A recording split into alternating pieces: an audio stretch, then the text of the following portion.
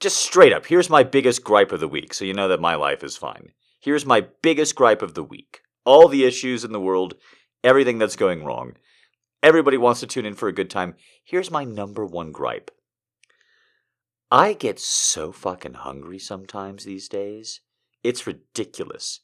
This is, in fact, one of those times. You know, all of the whole, like, you gotta heal up, and you gotta get your stomach going, you'll feel so much better, and everything. This is just like when I lost weight. Everybody said all the good stuff about it. You know what nobody ever said? Nobody ever said be fucking freezing. Nobody ever fucking said anything about that. Not a word. Nobody said you're just gonna be goddamn shivering like a chihuahua all the time if you do this. Never once did it come up. I had to find it out for myself. So the same thing with my stomach and healing, and that is, I used to be able to fast for so long. Guys, I did a 17-day water fast. I know a lot of people claim a lot of bullshit over the internet. I swear to you, I've talked about this before. I did 17 days, and the only way I got through it by the end of it, actually, by the end of it, it was fine. It was like days 3 through 6 is where the hallucinations were. The only way I got through the rough-ass fucking period of a water-only fast, sitting at home alone in the month of December, celebrating the birth of our Lord, Ozzy Osbourne. I actually don't know what month he was born in. The only way that I got fucking through it is by watching the worst, most gentle, most friendly show I've ever watched, because it was the only thing that's like, it was so bland. It was the tapioca of television shows, and I just put it right down. It's substituted food. The TV show is called Eureka. You haven't seen it. Nobody has. The cast of Eureka doesn't know what fuck happens in that show. Oh, come on. No, you have not. Really? Oh, you guys? Oh, man. It's such a dumb show. Like, it's a show where every other episode, they're like, if we don't stop this thing, it's going to explode and destroy humanity. And it's always done like, if we don't stop this thing, it's going to explode and destroy humanity. Also, would you like some pancakes? Like, it's just so weird. It's just, totally speaking, they went as family friendly as possible. It gave me all kind of flashbacks when I was watching Resident Alien, because there's something about sci-fi where even if they have a shark filled with or a tornado filled with sharks, see, now I want to see a shark filled with tornadoes. Oh, much better movie. Oh, fuck. Think of the size of that shark. Yeah, see, we already got the giant shark subgenre of movies, the megalodons and your what have yous. Now, we need a genetically engineered shark that shoots tornadoes. Yeah! Yeah! They can't even sue you if you do that. We figured it out. This is just like when they figured out Splash. They were going to gender swap Splash to remake it, because you can't just remake Splash, because it's a little bit weird and creepy. All of the stories that were so innocent up until a few generations ago that existed throughout mankind, where some nymph or some creature would nakedly come into a man's life and he'd be like, no, I love you, and have sex with her. That was all fine for like 10,000 years up until 1992. And now you can't do Splash anymore. And I'm actually totally fine with it. I really am. But then a couple years back, they're like, we're going to reverse Splash, right? We're going to do Splash with Channing Tatum and the blonde gal from 2022 Jump Street. And we're going to make Channing Tatum the mermaid. And I'm like, oh, see, that makes so much sense. That's actually going to be fun. And then they never did it. So these are my complaints. They never made gender reverse Splash, which I wanted to see. I'm hungry all the goddamn time. Sometimes I'm freezing.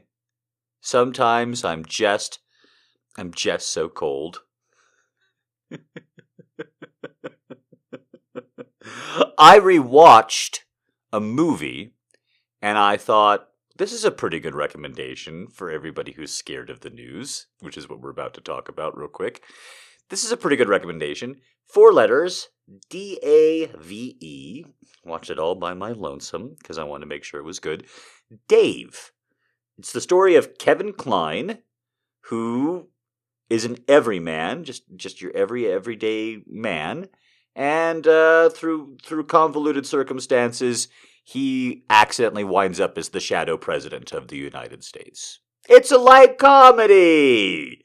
It's very, very light, but Dave next door accidentally assumes a false presidency and shadow government. It's very, very, very, very light. Believe it or not. It's the 90s.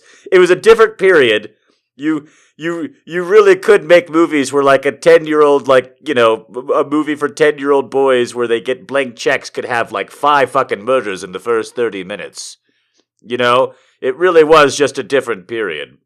But anyways, Dave, I recommend it. If for nothing else, Sigourney Weaver is fucking so good when she actually gets good material. Jamie Lee Curtis and Sigourney Weaver are so good, and they never gave him, like, good material, is my opinion. Like, they kind of shoehorned both actresses. But, like, Sigourney Weaver actually gets to fucking act. She's not just, like, reacting to CGI and puppets and shit. She actually gets to act in Dave, and she's so good. So that's the first thing. Is seeing Sigourney Weaver acting her tits off is a lot of fun. And then the big reason why I suggest it right now is because if the news is scary and you think people in power are assholes and you think I could do a better job than this, or I know somebody that I wish was in charge right now, or I don't trust anybody, Dave's just a great movie because that's what it's inherently about. You know, at the end of the day, it's kind of just a modern take of the pauper who's an identical twin to the prince gets put on the throne and now he gets to make decisions. It's just kind of that situation, but a more modern, plausible version of it. And so what happens if every man is thrust in the command seat? What if it was you? I personally love that movie. Usually it sucks. Usually it's a King Ralph level version with John Goodman, who's great, but not in that. And come on, do you really need a Ferris wheel in your backyard? What are you, the Pope? But, you know, I enjoy it. It's a lot of fun for me. A lot of people have commented you're doing very well with all the stress and trying just to be an entertainer and put out a good vibe for the rest of us, and we appreciate that. Any secrets, any advice, any encouragement, and the reason why I thought of Dave, and I'm so glad that I watched it recently, is that I have checked largely out of the news.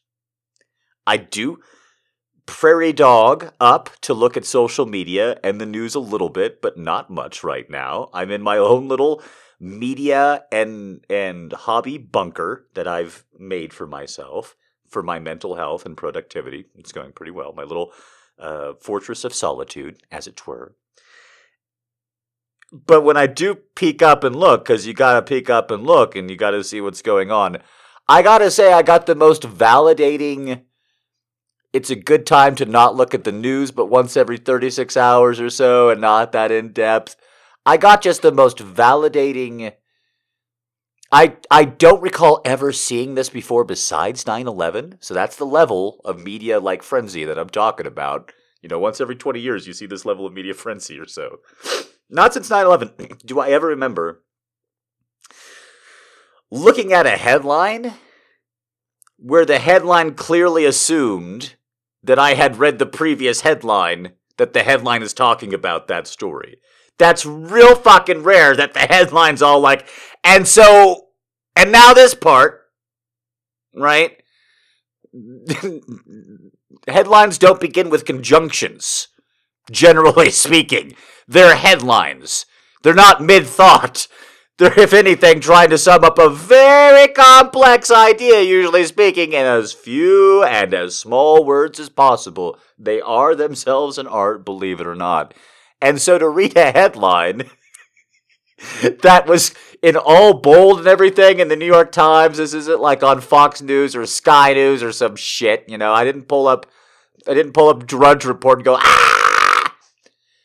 This is New York Times. I pull it up, and in giant, in bold, which is so funny to me because it's digital. So the same thing that I do to make jokes and emphasis online about like vampire sex now is how the New York Times tells us, digitally speaking, this is even more headliney than normal. So they bold the giant fucking headline, and it was basically, I don't remember the exact wording, but it said something to the effect of, nuclear power plant no longer on fire.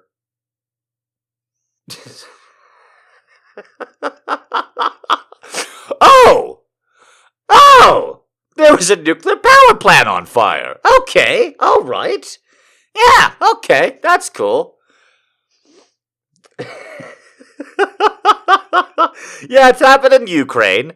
Russians fired RPGs, rocket-propelled grenades, apparently into the complex. It didn't get anywhere near the reactor.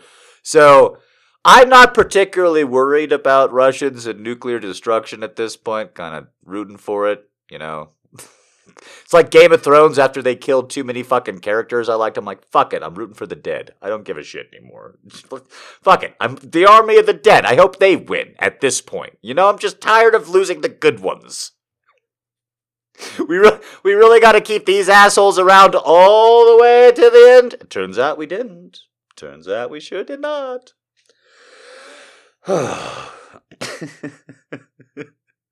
So I'm not too worried about it, but it is kind of fun that in 1 week, I know that other people were losing their minds with anxiety because they had not 1, not 2, but 3 in 1 week nuclear power plant threatening headlines to contend with.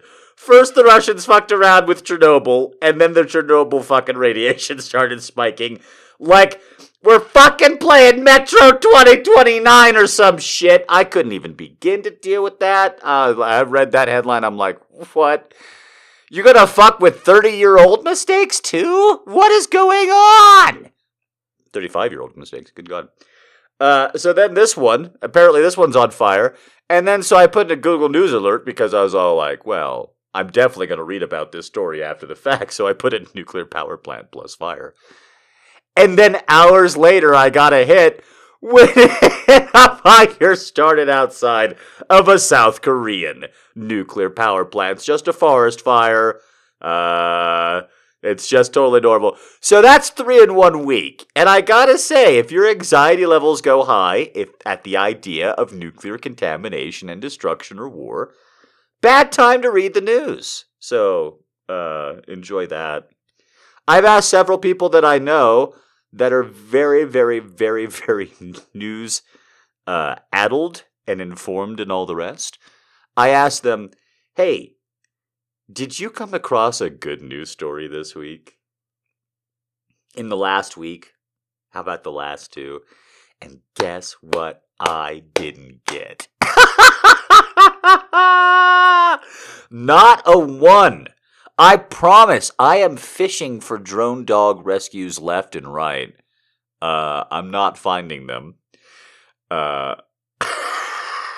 In fact, I've already stilled myself for a little bit of heartache about a dog named Rambo in the Ukraine. Because, I mean, just think about all those elements together. And then, once again, I do think God is screwing with all us. So, you know, you add it together, it's kind of like Coco. I'm going to spoil Coco real quick. The Disney movie Coco. Of all of the Pixar Disney movies in like the last decade, Coco made me cry and emotional the least. What? How horrible are you, Jack? What's wrong? Are you racist against Mexican skeletons? That's not the point. Hear me out. I wanted to enjoy Coco. I like animated movies. I thought I was going to enjoy it. And, you know, I just gotta say, I was already ready for a lot of the emotional pain as soon as I find out there's a kid's story set in the Day of the Dead universe. Okay, hold on. Little bit of a hint. A little bit of a hint about where we're going just from the setting. All right? And I thought, well, you know, Kids, death, all the rest. Telegraph it, it's fine. Death can always be very emotional. But then, like, 15 fucking minutes into that, 15 fucking minutes into that fucking piece, they say, and they introduce the fact that the guitar is important and the singing's important. Okay, great, yeah, let's see where it goes. Come on, this is going to be fun. It could be better than Inside Out, at least. Right? And then they say that the song that's going to be important in the Day of the Dead universe is named Remember Me. Okay, I'm sorry, but there is a certain level of decorum that we're supposed to have as writers. Okay? Why not just say I'm going to kill one of the old people before the end of this fucking movie is the name of the song? Like, seriously. Like, why not just make that Killing Grandma the name of the song? It would have been as subtle. Hey, what's the name of this movie again? It's Day of the Dead, right? No. Okay, but it's set in the dead. Yeah. And it's about music. And it's about a song called Remember Me. What's the name of the movie again? Coco. Which character was Coco again? The really old lady. So I was with somebody too. I was high as a motherfucker, so I just had to watch 80 minutes of pretending that skeleton backstabbing was going to be interesting. Because, oh man, for the first time in my life, I felt like I was an adult watching or hearing my kids play the same movie over again, except it was the first time. Yeah, you can't watch the 1,000 best murder mysteries of all time and then do Coco, it turns out. But that's the only one. So I kind of sat irritated at Coco, a little frustrated at the murder mystery that I had accidentally solved before I met the villain.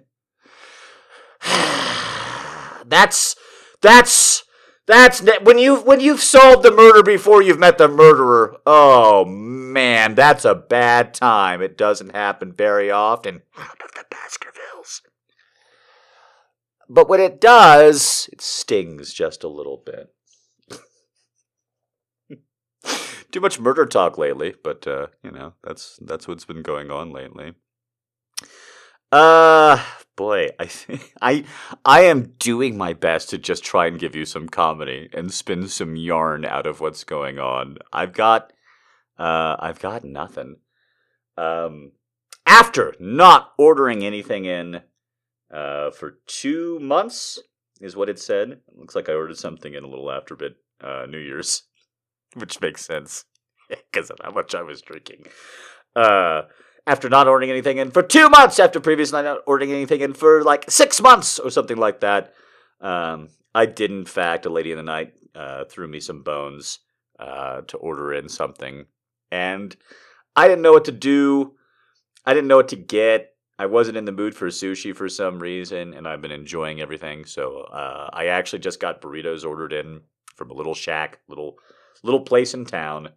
And, just not having to do dishes, not having to cook anything, having it show up at my door. I thought, this is fantastic.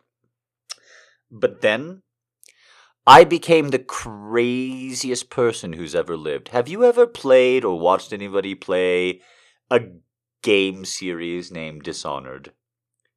It's a silly series of games where, in the first-person perspective, somebody usually creeps around and either assassinates or hides from people. And the big thing about the game, I kind of can't believe it didn't really exist before Dishonored. But the thing about, this game is to make you feel like you're sneaking around corridors and what have you, is there's a lean mechanic. And I don't know what it is, but Dishonored taught me how to lean. Before I played the game Dishonored, I never leaned. I never would spy around a corner. Why would I do that? But then I played the fucking game, and then for 25 hours or so, I was just entranced with, going up next to a wall and then leaning slowly, tilting my head slowly past the door and be like, I see you. I'm gonna steal all your money even though it's worthless. I'm having an amazing time. So, I learned to lean. Now, when I order my groceries or anything that arrives or anything that my phone is talking about and I don't have to meet the person and go out front, I now I have a tactical fridge because of PTSD. So I moved my fridge in my kitchen to a position where I'm so insane and I know it. Where it's kind of sort of semi-blocking a door just a little bit. And it looks like I'm just doing it so that I can unplug it real easy for recording purposes. But the real reason it's there is because then I could just shift it in one little bit. Because I always thought if I was going to write a horror movie with a woman in a wheelchair, I was going to make her the smartest character that I ever wrote. And I don't mean smart like an astrophysicist, but like she was already going to have a dolly underneath the fridge so that she could move the fridge even though she's in a wheelchair.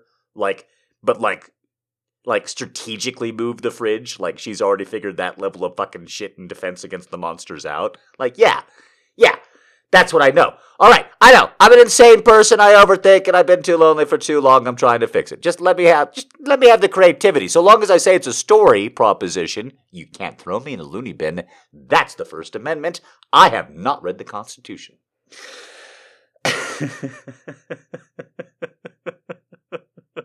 Or I did, and I stopped before the amendments, because fuck them. Tired of all you liberals hiding behind the Bill of Rights.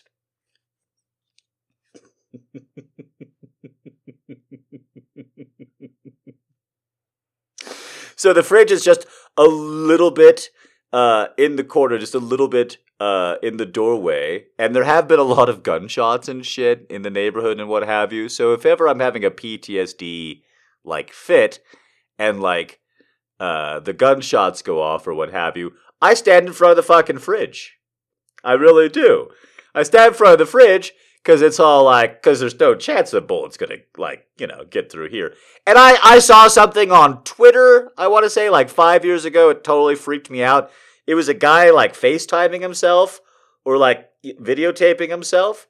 And he's just driving by this residential neighborhood. And he's we see his face in the car, and he's driving, and he just fucking pulls out a gun, aims it out the driver's side window, and just starts shooting as he's driving by random houses. And I mean, it's not like a sketch or anything. It was just a criminal piece of shit. Who knows where you go to be there. But I saw that, and I've never been able to unthink it since about, what the fuck? Of all the crazy shit that I've never even thought about. Some asshole randomly, shooting for fucking likes or tweets or whatever. It never even occurred to me. So ever since then, I'm if there's gunshots or whatever, I just get up and stand in front of the fridge. Now, here's what happens, because there's not that many gunshots, and I hate wasting time. I now do something at the fridge. If ever there's a gunshot or something, I walk in front of the fridge, I open it up, I start organizing, there's paper towels on top, I'll do a little bit of cleaning, I've always got my solution around, I've always got some sauces to mix in there or what have you. There's this little game of, okay, you can step away from the fridge for 5 seconds, you won't get shot, ooh, and then go back so I can change my condiments over, wash out a bottle or put it in the sink or what have you. And that's how you use the PTSD episode when there's gunshots that make me go to the fridge. I don't automatically have to go to the fridge every time there's gunshots, just to be clear. It's only when I have an attack because of it. This is the fun show. This is the happy one.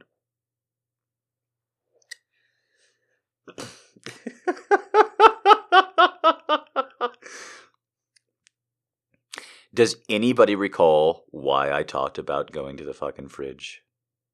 Or was there any point to any of that whatsoever besides it was just a horrible... Oh, right! Dishonored in the delivery and becoming a crazy person because of the burritos. Oh, my God. Okay. So I did all of this leaning, and I've got my tactical fridge that you can't really see around. Yeah? And so, because of Dishonored, I now know how to lean I'm doing it now, out of just habit.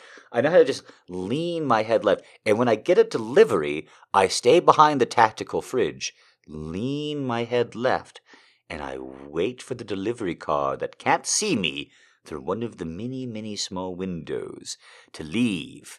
And then I tiptoe out like a giant albino gremlin. the creature that grabbed Frodo in Moors Deep in the first, no, not Moors Deep, in the Dwarven Ruins in the first movie, the big troll, that motherfucker, like that, but like an alabaster version. And I mean, I walk just as gracefully, just I don't shave, I don't shower before I get a delivery or anything like that. And I just reach my giant, muscular, meaty arm out, and I just grab what I can and then back inside the house as quickly as I can. And then you just hear all the locks. So I wait. I wait for the car to drive off so no one has to witness me and I don't have to witness anybody else. I mask up and everything. I'll be perfectly honest with you. Sorry for mentioning COVID for like 2 seconds. There's a fair bit of research that says when COVID's outside, it really does deactivate in the air and sunlight pretty quickly. So I do give it just a couple of extra seconds if I can. And I'm hiding behind the fridge. And I'm so excited for these fucking burritos, right? I didn't pay for them, not really. I've earned them. Everybody's giving me good reviews. Everybody's telling me they're proud of me. I'm telling me I deserve it. I'm going to go right back into my game world and eat my gamer fuel, my saturated things. I haven't had French fries in forever at this point. I'm so excited because the burritos are going to be covered with French fries. And I'm thinking all this. And the car's not driving off. And I've got a security light that I turn on. It's just hitting evening, and I've turned it on. So I can see when the light turns on and off, and it only does so if there's movement. And I've seen the driver go back to her car and get in it. And not to be rude, but she was a substantial woman, and the car was kind of tiny, so I saw the car shake when she got out and shake when she got in. So I know where she is. She's in her fucking car. I know where the burritos are. They're at the fucking door. And then it just stays like that. And it stays like that. For a minute. And you know how I know it stays like that for a minute? 'Cause I'm leaning in my kitchen for a whole fucking minute. And the clock, there's no lights on because obviously... I'm sorry. Do you think cave trolls use kitchen lights? What the fuck is wrong with you? And so the blue glow of the stove clock turns to a new digit. And that digit is somewhat brighter. And that causes me to look over and realize a fucking minute has fucking passed. What are you doing? You're ruining it. So I have my... I'm just going to be real honest with you. I'm celebrating at this point. I'm playing a video game I didn't think I was able to play. I'm telling you, I'm real good. I've got extra weed in my system, and in my robe, I have what I would like to call a tactical beer. That is to say, an unopened can of beer that I keep in one of the pockets up front. It's very important to have the tactical beer. Yeah, it gets a little warmer than the rest. Yes, sometimes you forget it, but that's also really great because you're like, oh shit, hello tactical beer. I'll put you in the freezer for too long and make you explode. No matter, there's really no wrong way to use a tactical beer. You can drink it, but, sometimes you really need that next beer, and the idea of going back to the fridge or what have you is just not going to work out. Like sometimes you're just on the patio, and you're all like, hey, and then the neighbor's cat comes by, and you're like, ooh, I'm going to watch the neighbor's cat for a bit. Ooh, if only I had a beer! But then you do, and you don't have to go anywhere, and you can watch the cat. Tactical beer. I have in my robe, in one pocket, tactical beer, because there's a beer open, where I'm going to eat the fucking food. I'm already prepared for everything. And in the other, my phone. So I pull out my phone. I'm like, are they DMing me? Or like, are we friends now? Sometimes delivery drivers are like that. Sometimes, like, the people who shop for you for groceries especially will be all like, They're out of shallots. What do you want? I'll be like, yellow onion. They'll be like, fuck yeah, yellow onions are my favorite. My abuela, I gotta tell you, man, when she uses yellow onion, it's like, oh my God, Jesus Christ. We're not friends, asshole.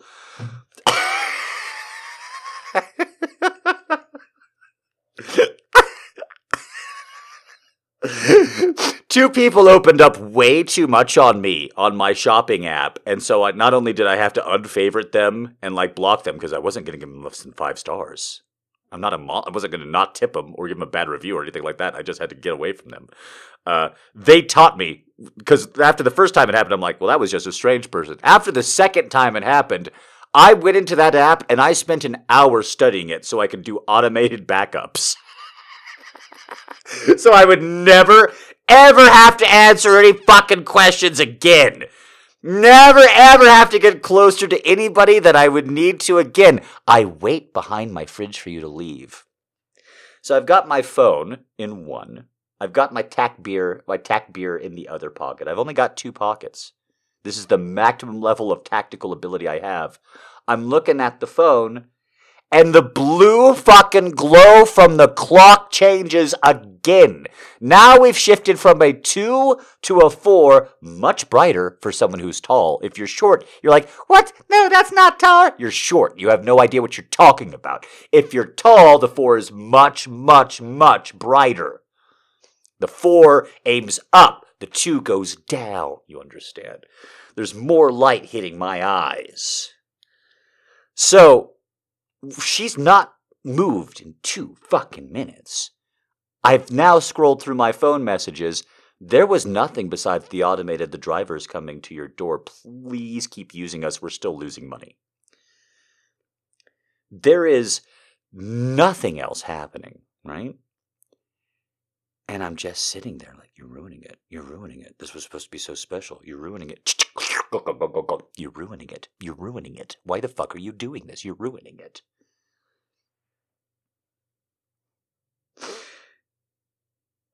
And I realize it's a test. Because what I'm supposed to be doing right now is looking at the news.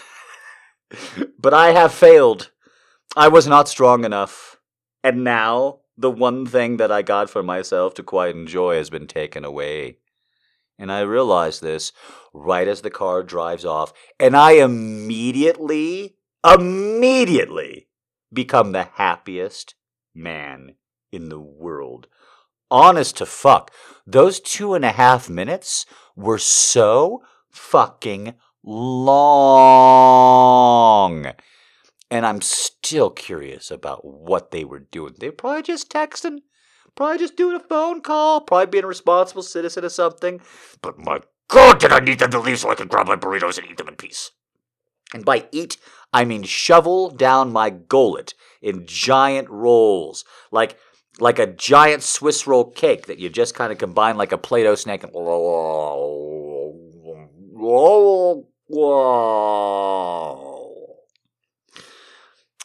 And then, after the beer, and the stress, and the work, and killing it with everybody else, and having huevos rotos the night before with extra chili sauce on top, all of that, Mr. Tums is still just fine.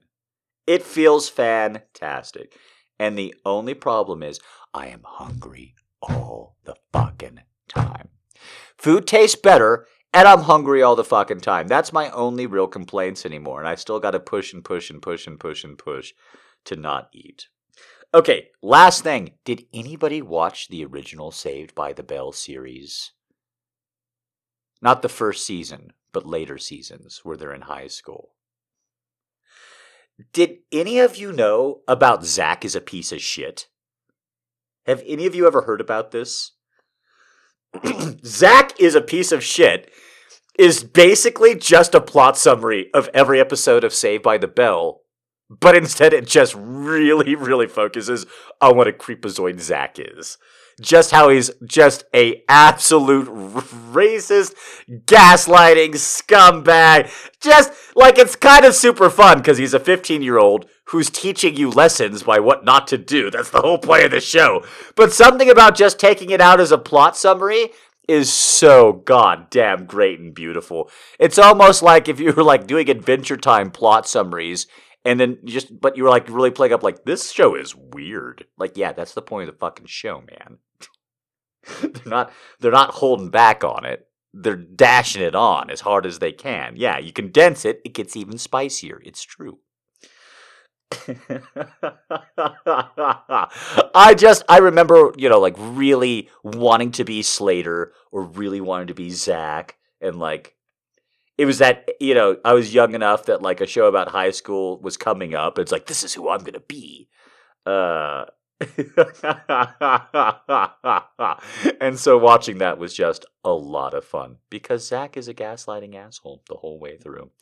Lots of main characters are. That's why you have to watch out. And every man who tells you ladies that they like Breaking Bad, you now have to ask some follow-up questions, unfortunately, because you have to find out why they like Breaking Bad. Because if they took the wrong messages from that show, you got to get the fuck out of that fucking date and relationship fucking immediately.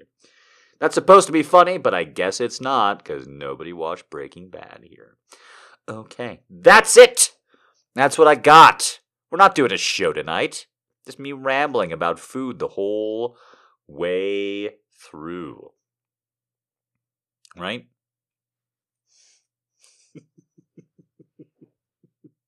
Don't actually break up with your man.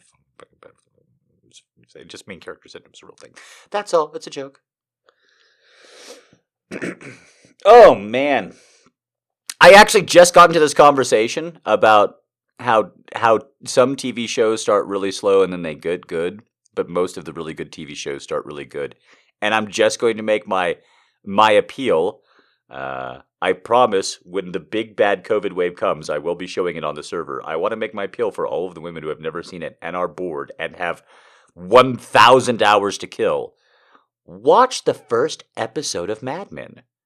As a woman, you're not going to believe how feminine-eccentric that pilot is. You're not going to believe how attached to the female psyche that pilot is. I mean it, though. Of all of the great TV shows, only one of them really gives a shit about what women are thinking and feeling, and that's Mad Men. I love Breaking Bad. Love it. Skyler was regulated to a breakfast machine for 2 entire fucking seasons, okay? It's a great show, but it's dealing with the male ego almost exclusively in every way. Mad Men, on the other hand, I kind of forgot. I went back over what was in the pilot of Mad Men, just kind of like refreshing myself, going like, was that all really in the first 40 minutes? It is. There's so many things about what's going on in a woman's life and psyche that they're intentionally going like, look how much better you have it, but still not that great.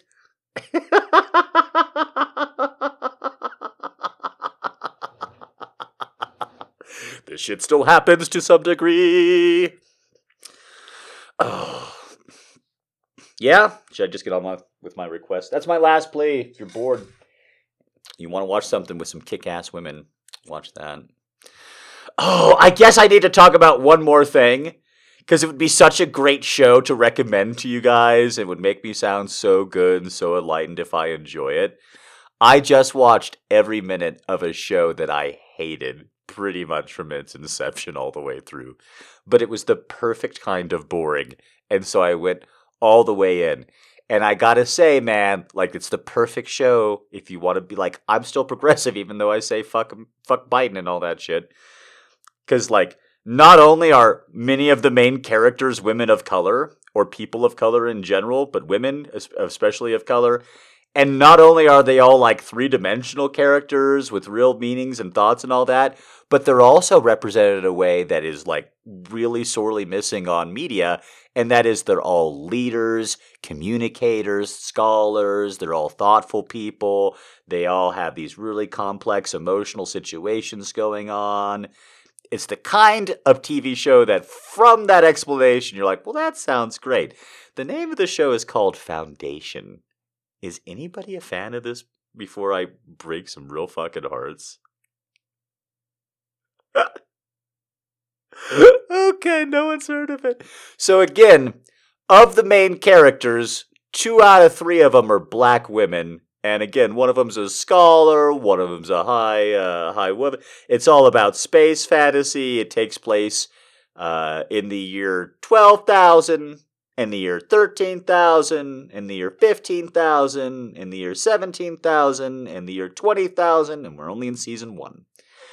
And it's all about Okay, you tell me if you think that this premise is in any way fun. It's about a doctor of math in the year 10,000, and one day he comes up with a calculation that goes, society is going to end.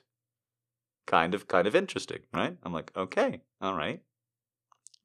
Tell me, math doctor, your don't look up calculation. He's like, okay, but I invented a new kind of math called psychohistory. Okay, now hold on. Those are not mathematical terms.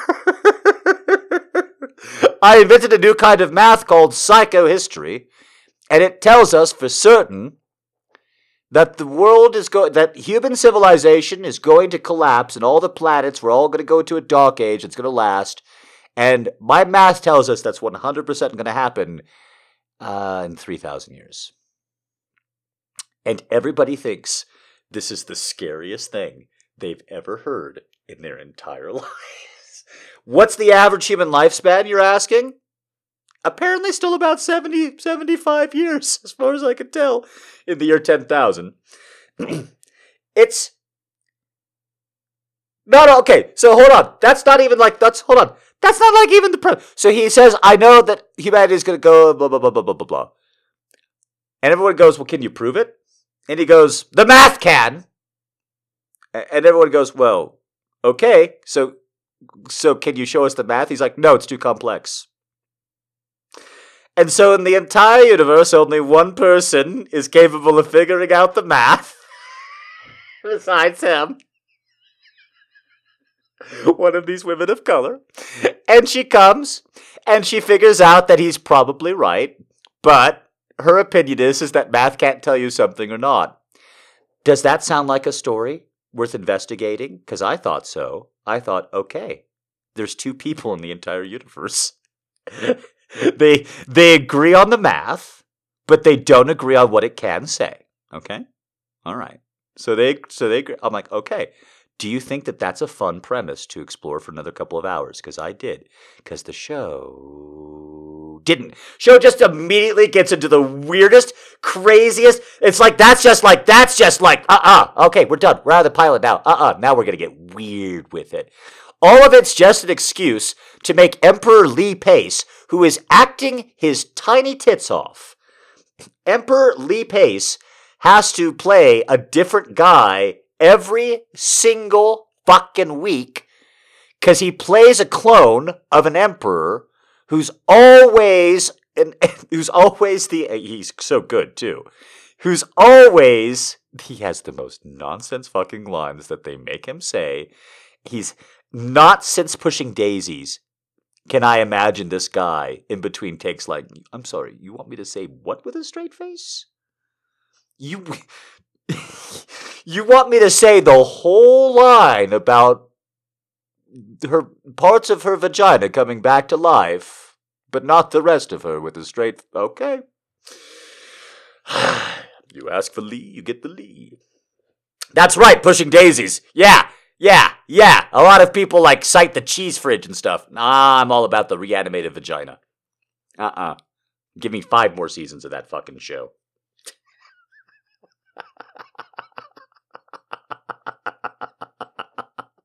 Yeah, that's right. That's Pushing Daisies for you. You think I've described it in a weird way. I haven't. I barely just gingerly pushed you into it. So it only lasted 2 fucking seasons. Lee Pace was in it. He was dope. Everybody in that show was so fuckable. If you're bisexual, you'll never stop being aroused watching Pushing Daisies.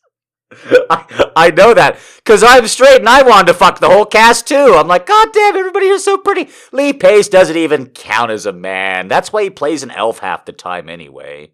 He's never even playing a human being. It doesn't count. He's always an alien, an elf, a businessman in Silicon Valley. Lee Pace wasn't in The Fall.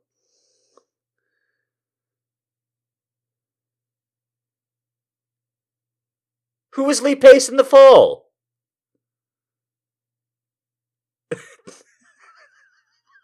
You're freaking me out. Oh, wait, do I have the wrong thing? I'm thinking about the show with Gillian Anderson and Jamie Dornan. Am I thinking about the wrong title? That's The Fall, right? No. Is that not The Fall? Sorry for interrupting. He played the bandit? Who the fuck is the bandit in The Fall? All right. I don't remember him. I'm sorry. So Lee Pace got to do one thing in the UK where he was a human being. Good job, Lee Pace. I do think with that voice and everything about him, he does like playing supernatural creatures, like very, very much. That or he's typecast. It's one of the two, but it's mostly like, you know, hey, can Matthew McConaughey do the opposite of a good job with this role? Get me Lee fucking Pace. Get me Lee Pace right fucking now. Just imagine Matthew McConaughey as an elf or something. I'm just saying, the man has a range. He's got a particular niche. Space alien or like in the MCU or something. Tell you what, I'm gonna go to Earth. I'm gonna kill him. Get to Earth and fucking. All right, last pop culture thing. I got very, very high and I was going to sleep. And I realized that of all the problematic things that J.K. Rowling is getting like beat over the head with these days, people really have not accepted Muggle into their heart as probably she was definitely towing towards a line a little too hard with the Muggle. And the only reason I say this is because I got real fucking high. I was passing out and I realized, like, if someone called me a bitch-ass, Muggle-ass bitch, like, I would throw so many fucking hands. I would fucking grab a wand, grow myself 4 additional arms, and start throwing hands with all 6. Goro +2 style. Like, you call me a Muggle-ass? What?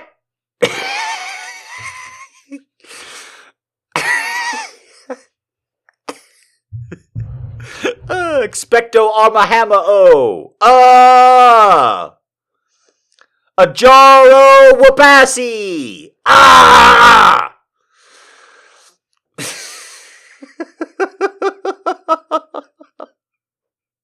You know, there's a lot of kids going downstairs in the Harry Potter universe. I could be behind one of them. I could make Malfoy real fucking good. That's all I'm saying. What spell you gonna get out of your fucking mouth when gravity's taken over? I don't think so. The mermaid in the picture did it. That's my story. Okay, here we go. I want you to know one thing. You know how this is. If I look at the crystal moon, at the red branch of the slow autumn at my window, if I touch near the fire of the impalpable ash or the wrinkled body of the log, everything carries me to you. As if everything exists, aromas, light, metals, we're little boats that sail towards those isles of yours that wait for me. Well, now, if little by little you stop loving me, I shall stop loving you little by little. If suddenly you forget me, do not look for me, for I shall have already forgotten you. If you do think it long and mad, the winds and banners that passes through my life, and you decide to leave me at the shore of the heart where I have roots, remember that one day, at that hour, I shall lift my arms, and my roots will set off to seek another land. But If each day, each hour, you feel that you are destined for me with implacable sweetness, if each day a flower climbs up to your lips to seek me, ah, my love, ah, my own, in me all that fire is repeated. In me nothing is extinguished or forgotten. My love feeds on your love, beloved, and is yours as long as you live it, will be in your arms without leaving mine. Pablo Neruda, If You Forget Me.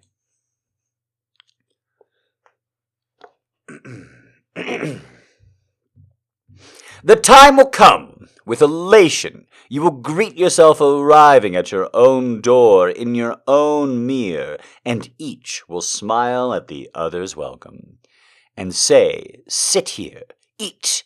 You will love again the stranger who was yourself.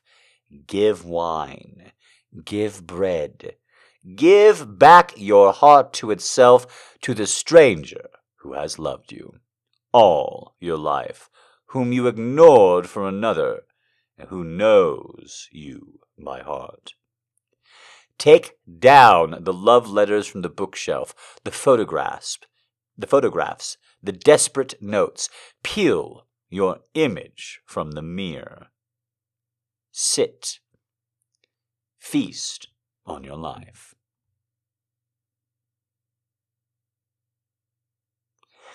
Love After Love, Derek Walcott. The cliffs may seem magnificent, but the truth is the cliffs are only there because the sea has withheld them, whittled them down over time, the water weathering and wearing against the rock. From this, I learned that no matter how large my problems are, or how big they seem, if I work on them every single day, they too will be worn as can be. Weathered, Nikita Gill, Gill. Smokey the Bear heads into the autumn woods with a red can of gasoline and a box of wooden matches. His ranger hat is cocked at a disturbing angle. His brown fur gleams under the high sun as his paws, the size of catcher's mitts, crackle into the distance. He is sick of dispensing warnings to the careless, the half-wit camper, the dumbbell hiker. He is going to show them how a professional does it. Flames by Billy Collins.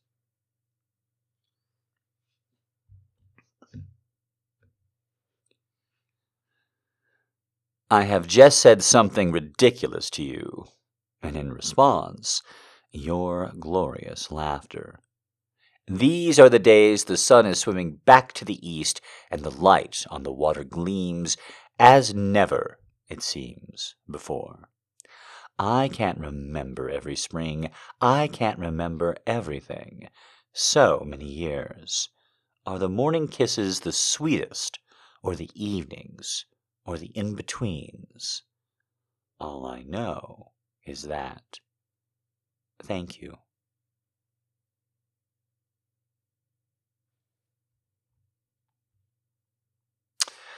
I Have Just Said by Mary Oliver. All right, I'm sorry. After saying I don't want to focus on the news or anything, fucking Pastepin is fucking throwing Ukrainian peace messages at me, which I'm all for, but I don't want to get distracted as I go from poem to poem to poem. So, okay.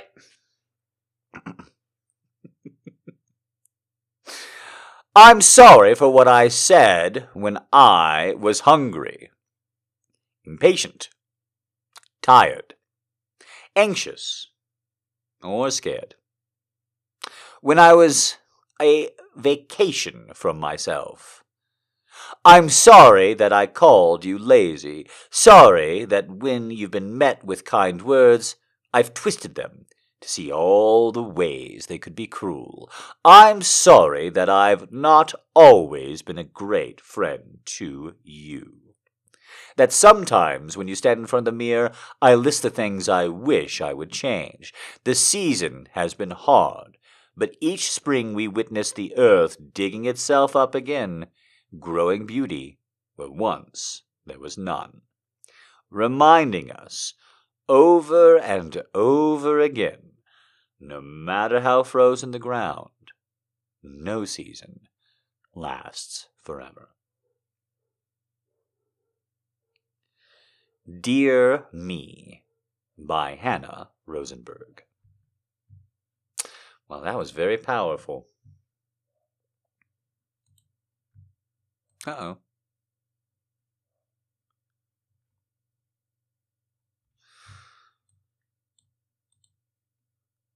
What the heck? Come here. No, you don't. Aha! Try and tell me to stop war, will you? I'll show you.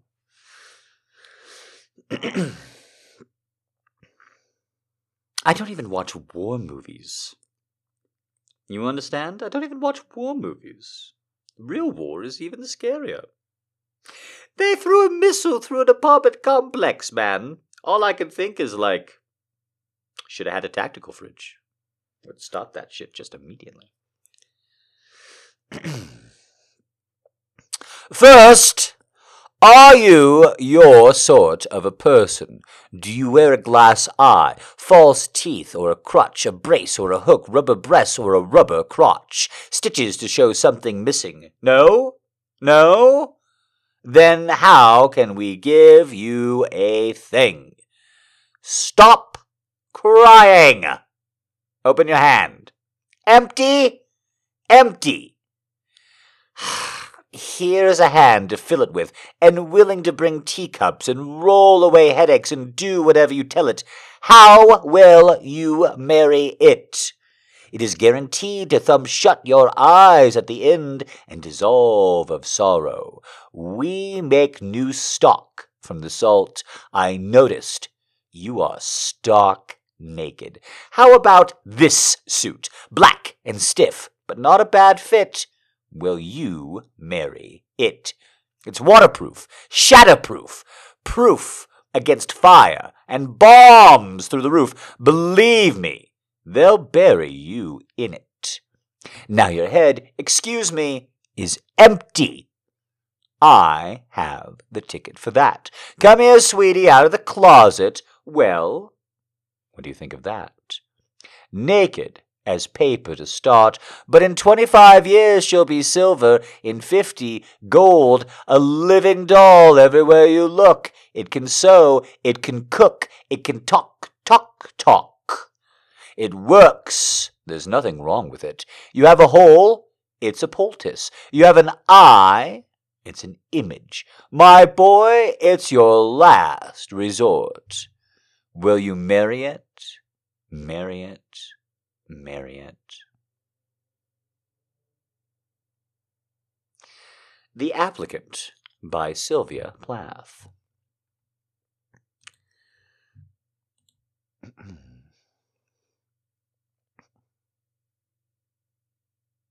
Wow. I don't know her by name. I was just wowing because she almost made it to the Century Club, and in the 1700s, so well done. Here we go. A woman in the shape of a monster in the shape of a woman, the skies are full of them. A woman in the snow among the clocks and instruments, or measuring the ground with poles in her 98 years to discover 8 comets. She whom the moon ruled like us, levitating into the night sky, riding the polished lenses, galaxies of women, there doing perchance for impetuousness, ribs chilled in those spaces, and the mind an I, virile, precise, and absolutely certain. From the mad webs of Uranusborg, encountering the nova, every impulse of light exploding from the core as life flies out of us. Tycho whispering at last, let me not seem to have lived in vain. What we see, and seeing is changing. The light that shrivels a mountain and leaves a man alive. Heartbeat of the pulsar, heart sweating through my body. The radio impulse pouring in from Taurus. I am bombarded, yet I stand. I have been standing all my life in this direct path of battery, of signals, the most accurately transmitted, most untransable language of the universe. I am a galactic cloud so deep, so involuted, that a light wave could take 15 years to travel through me, and has taken. I am an instrument in the shape of a woman, trying to translate pulsations into images, for the relief of the body and the reconstruction of the mind. What the fuck, seriously? Oh, okay, alright. I was gonna say, there's no way that could be from the fucking 1700s. It's not. Okay, Planetarium by Adrienne Rich. Okay, alright. Like, come on. There's some words in there she could have used, but there's no way she would know the word galaxies like that in the fucking 1700s. No way. Because I know how to party, and I know how to have a good time. I got a series of documentaries on people who invented germ theory. Again, I know how to celebrate and have a good time. And I gotta say, they never really taught us about Louis Pasteur in school. Like, they taught us about pasteurization, but that was about it. I'm just real quickly going to go off because we're talking about, like, you know, people who are badass and who do things way advanced ahead of time in the 17 and 1800s, because that's what I thought this woman had. So Louis Pasteur invents the first known manuscript for germ theory. He's the guy who comes up with here, there's these tiny animals, we're just going to call them germs, we can prove that they're in there, and they're making everybody sick. And then when Louis Pasteur came up with germ theory, there were two kinds of opposition camps. And one of them was very scientific and very reasonable. And it was like, okay, we accept that there's germs, that there's tiny animals. Why is that making people sick? Are you kidding me? How can that possibly make any sense? What are you talking about? You just said there are these tiny, tiny, tiny little creatures and that they're everywhere. If they're everywhere and they're tiny, how are they making people sick? Doesn't make any sense to us. The other half of the observation of the opposition, though, that would call him up and, like, insult him publicly and talk about his book, were people going, excuse me, this man says because he boiled that solution and then put it in a flask that was airtight, that what he did was kill all the tiny little animals in there. That's nonsense. As we all know, what he actually did was destroy the life force. Absolutely. The miasma that was inside the solution to begin with, he altered it with fire. This is the mid-1800s, and these were educated people. And Louis Pasteur not only had to endure their dumbasses when they were talking about miasmas and life forces in the mid-1800s, he had to come up with an answer to tell them why they were all so stupid. And so he had somebody invent a flask that got tinier and tinier. Think of like how tiny a straw is, but its beaker end got tinier and tinier until at the end there was barely any width whatsoever. And he also had it curl around like a giant crazy straw, so that oxygen would get real slowly in, real slowly, creating the reaction and all that sort of thing. So he gets somebody to make these who's not a scientist, just a glassblower. He designs it himself. He makes the flasks. He does the boiling experiment again, and people are starting to be convinced, but they still don't buy it, even though he's showing them the fucking flasks. He's showing them the equivalent. One oxygen, one not. Look at the growth, the lack of, all that whole thing. And so the only thing that he can fucking think of at the end, after being called to basically court several times, is he starts clipping the fucking edges off and then being like, look, assholes! Look! God damn you! Look, it's now. I cut the top off, the oxygen's going in. Look, it's happening now. It's happening right before your eyes. And the only reason why, as far as I can tell, the documentary lays this case down, the only reason why he gave a shit, because he's at this point very sick in his life, he's had seizures, he's having trouble walking around, he would have been in a wheelchair in modern times, but they didn't, want him to look proper back then, so they were just carting his body around and shit. The only reason why he cared, because he was making bank! He's making bank in industry. The reason why we know Pasteur is because all these industries kept like calling him up because he could figure anything out. They're like, "Hey man, can you make fertilizer twice as potent?" He's all like, "Sure. What the fuck not, man? It's just chemistry." And then he would. So he's making bank and he's having fun and all these people love him. He's winning all these awards in France. The only reason why he kept going back, besides pure ego, is he just kept losing children to disease. He starts off losing one right at 6 weeks, and then he loses a daughter at like 17 years, and then his son gets sick, and he's just so pissed off at disease that he invents new sciences to preserve life. Oh, man. Everything that I enjoy about learning about the 1800s and how much medicine changed at the beginning and end of the century is so much fun for me.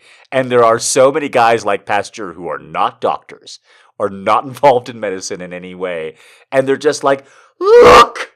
Won't you just look at me?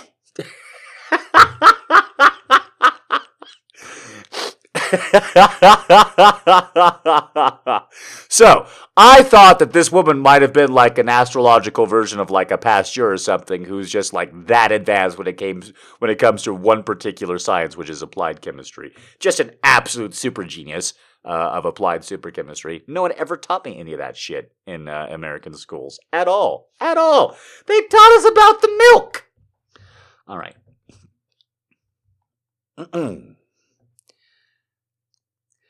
They'll grow between you and me, the mountains.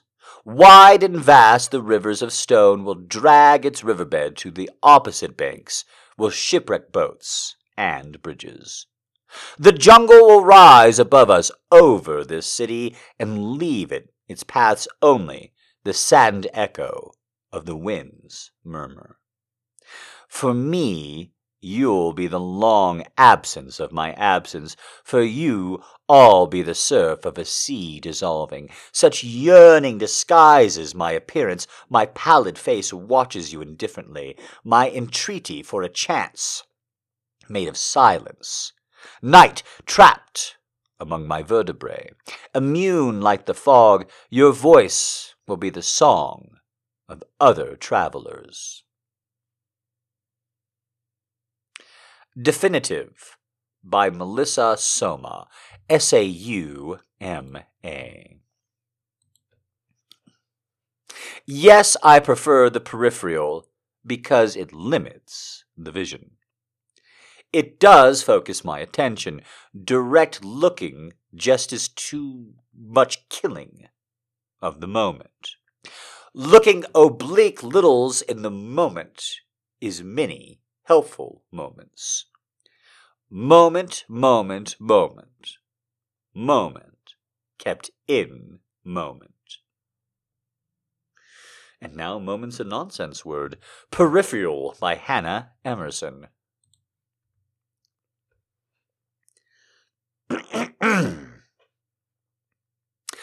I have always been obsessed with people, whether or not I know them. Obsessed by our knowledge of each other, the quality of connection, our friendship, or Non-friendship is relation to other connections. Obsessed by the way a new connection can change pre-existing ones, reorder them, renew them, fine-tune them, or disappear them. By the light pressure of an other's existence, which in turn grows me. Obsessed by memory and lack of memory for the way things were, I don't think I'd recognize you if I saw you on the street, though in the past, so obsessed I thought almost everyone was you. Obsessed with leaving people so I can obsess about them again. By thinking with and through people, dead and alive, without whom I'd be a different person, think different thoughts, each obsessed with the version of me I don't know. Walking around having met different people, thinking different thoughts, moving in a different way, away from the people and towards the self, or the desert, or the sea, or the god, or the page, or the mountain, or the canyon, or the forest, or the dark.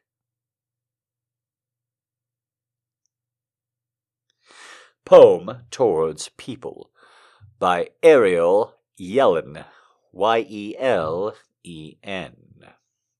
Funny that it ends on an ellipses and her name is Yellen. All right, it's our last poem for the night. Really great poems. Thank you to everybody who sent one in.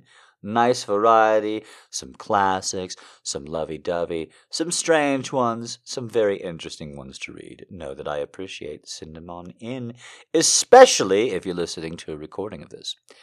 Okay. In his new poem, the red autumn woods are a metaphor for leftist martyrs. We are traveling east through a maple forest that blazes the hillside on both sides of this winding backcountry road. Look at the trees. I want to tell him.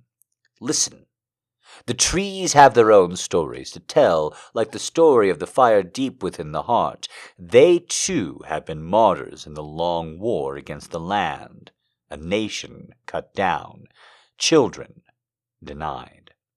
100 years ago these hills were bare of trees, the stone walls that wind through them, the illusion of ownership. Now the hills are red with maples, my heart is leaping out to meet them, my eyes cannot be full enough. Though acid falls on the clouds, maples have gathered on the hillside in every direction. See how they celebrate. They are wearing their brightest dresses. Come, sisters, let me dance with you. I offer you a song. Let me paint it with red and passion. You are all the women I have ever loved.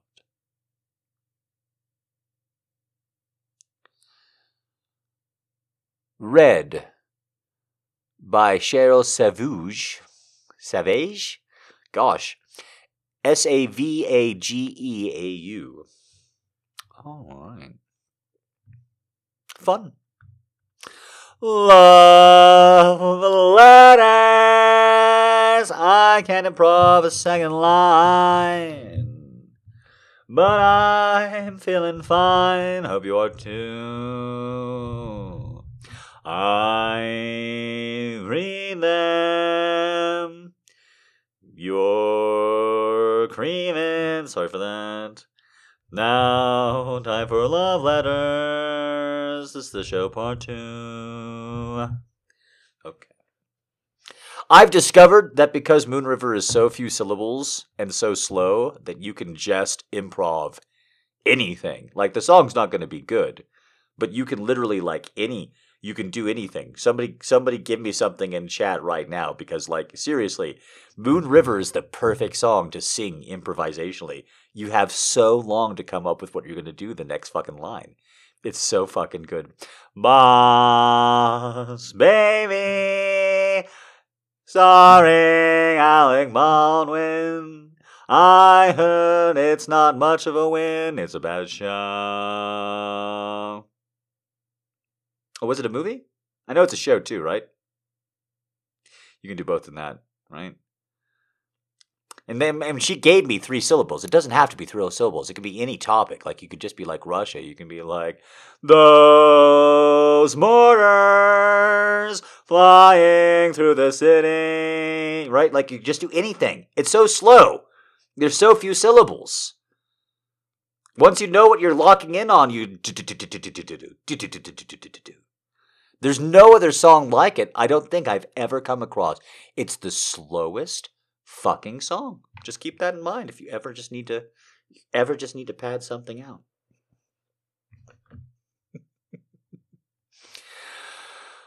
I want my rapscallionly fellow vagabond. I want my dark lady. I want my angel. I'm sorry, I didn't realize I was going to be doing Elden Ring on stream. Just give me a second here. Got to reset. I didn't know you could make rapscallion an adverb. That's a new one on me. Okay. Yeah. I want my rapscallionly fellow vagabond. I want my dark lady. I want my angel. I want my tempter. I want my Freya and her apples. I want the lighter of my 7 lamps of beauty, honor, laughter, music, love, life, and immortality. I want my inspiration, my folly, my happiness, my divinity, my madness, my selfishness, my final sanity and sanctification, my transfiguration, my purification, my light across the sea, my palm across the desert, my garden of lovely flowers, my million nameless joys, my day's wage, my night's dream, my darling, and my star. Love letter from George Bernard Shaw to Stella Campbell.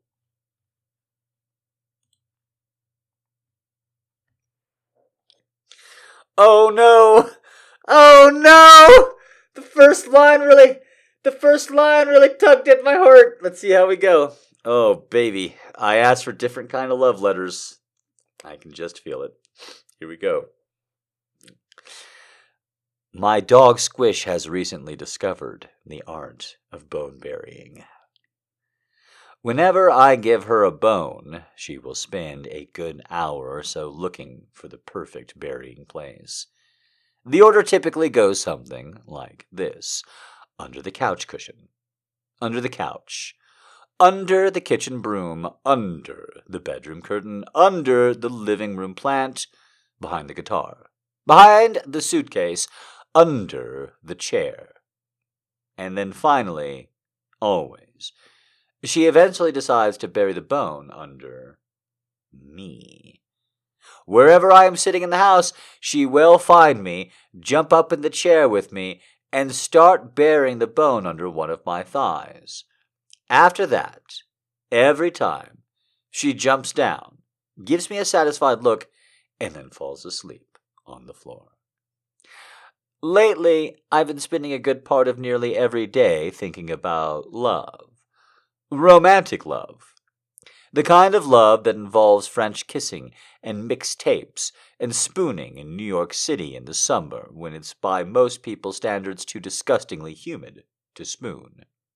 The kind of love you want to bring home on your grandma and say, "Grandma, look at this love. Just look at this love." Lately, I've been thinking about who I want to love, and how I want to love, and why I want to love the way I want to love, and what I need to learn to love that way, and who I need to become for the kind of love I want to be.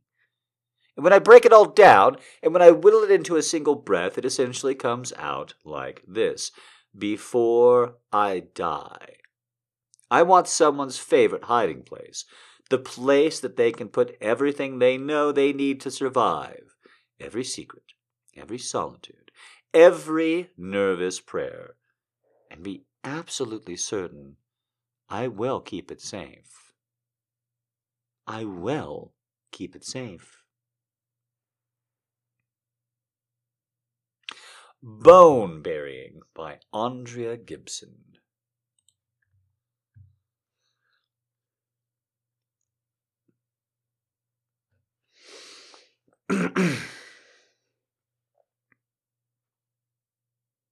Cat.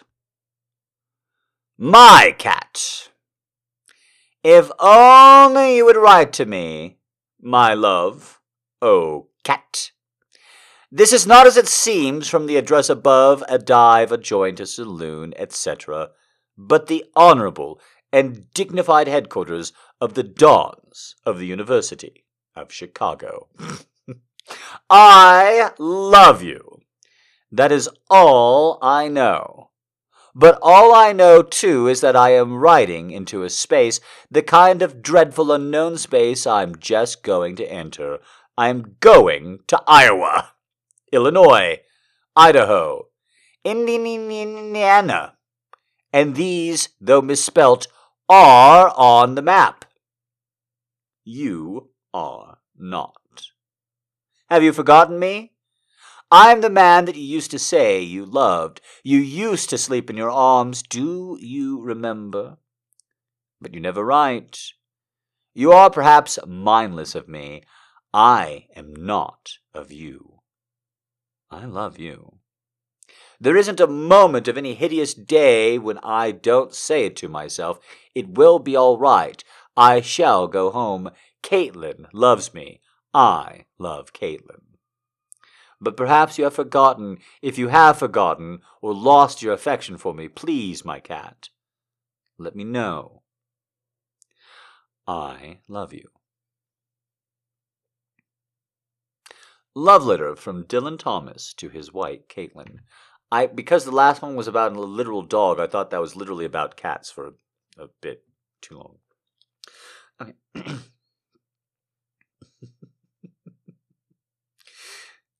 I already love in you your beauty, but I am only beginning to love in you, which is eternal and ever precious, your heart. We did this one last week, didn't we? I'm positive we did the Tolstoy. Positive, we just did the Tolstoy.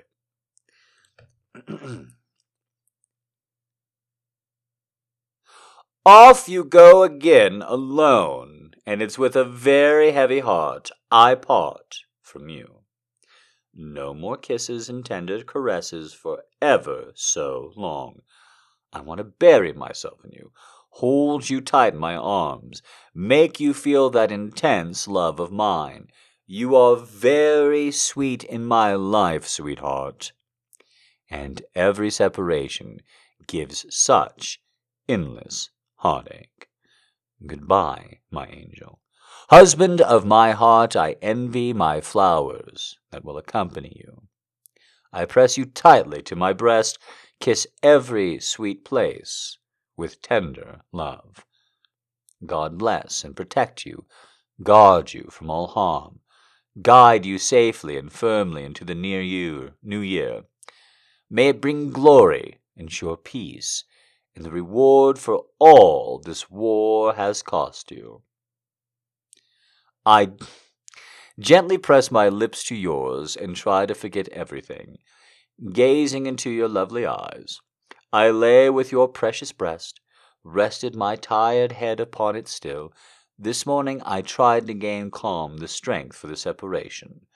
Goodbye, wee one, lovebird, sunshine, huzzy mine, and my own.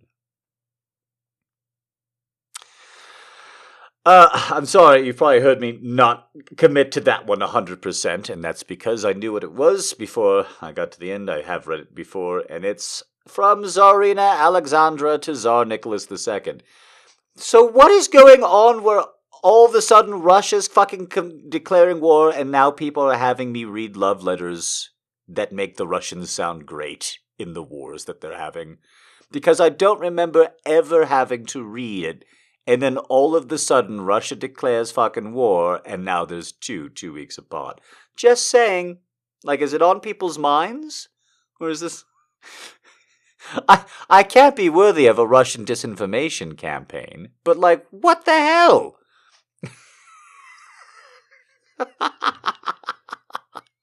Come on! This is not the time for Russian love letters. Especially if they mention war, don't you think? All right. I read your requests and sometimes it irritates me. Even though I ask for them, I hope that's not too much.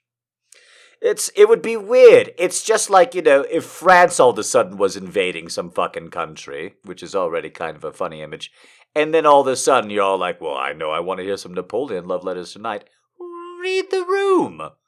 Not the right time.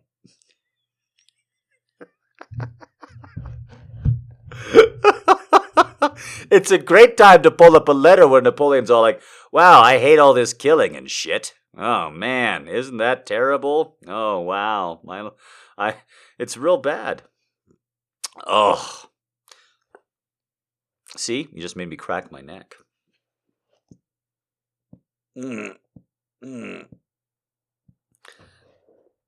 Well, if you can't be satisfied in everything you do in life, you can at least be satisfied with your neck cracks. Popping everything now to get nice and relaxed, kind of reset for you guys.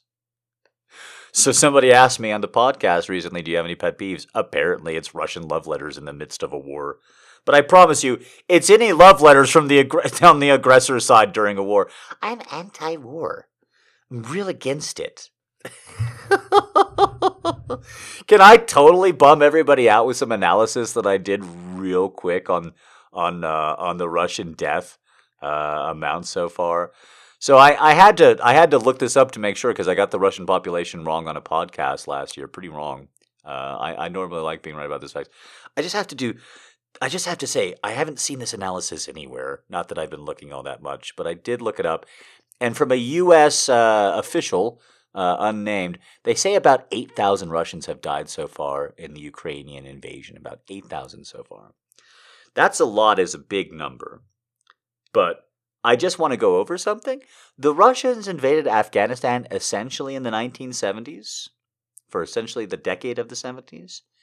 And they had a population of around 250 million when they invaded Afghanistan for a decade.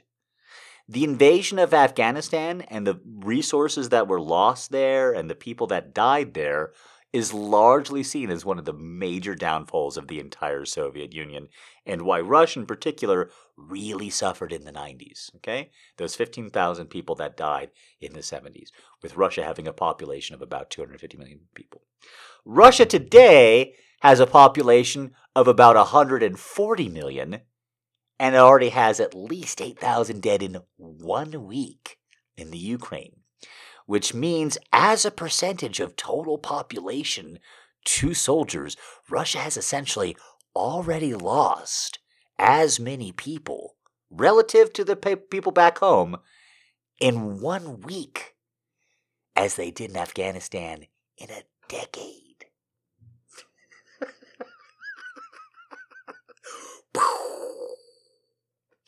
Yeah, interesting times indeed. And why I'm so fucking into Elden Ring. Because if I'm gonna have something like really aggravating wedged up my ass, I at least want to get points for it. I do. If I'm gonna get slapped around by giant dark forces, I at least want to level up.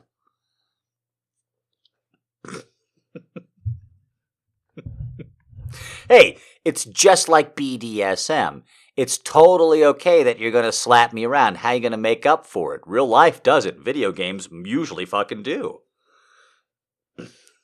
All right. You got to the end of the hallway. Here's 10% poison resist. Come on, you earned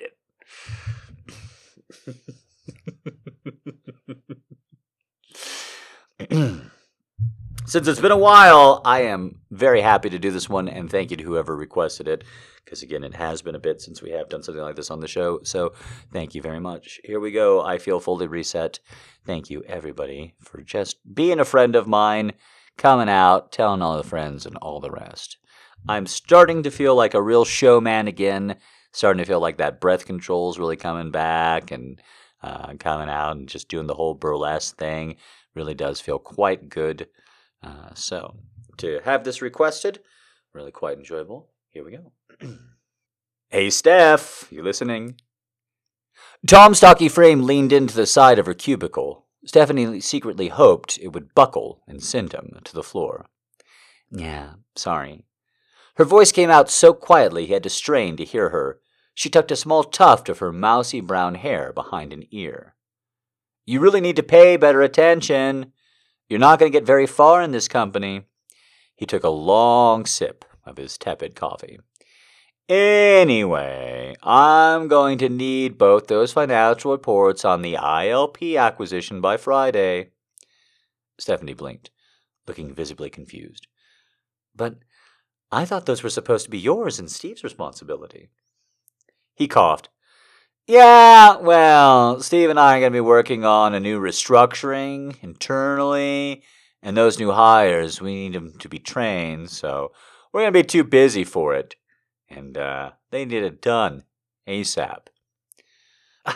I've already got so much going on, though. I have to get out the entire department's budget report before the 15th, and Tom cut her off. Steph, you're doing it, okay?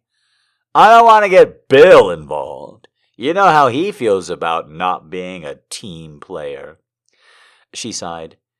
Yeah, okay. Great! He smiled and began to walk away. You know, you might want to try a little bit more makeup. Word around the office is you're looking a little sick. My wife just got this new stuff online. It looks great. He waddled off around the corner. She hung her head.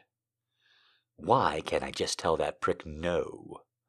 Suddenly her phone lit up. She smiled.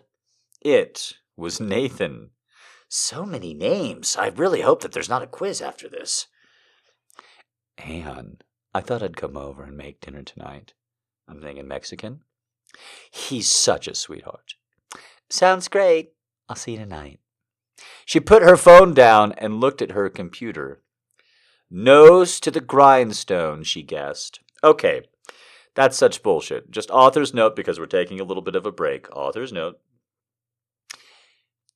Definitely don't believe that she's an actual woman, because if you say to a woman in text, hey, I'm going to cook food tonight, and she doesn't respond with that stupid fucking emoji where the tongue's hanging out of its mouth, then that's an alien or a ghost or something, because they all do it.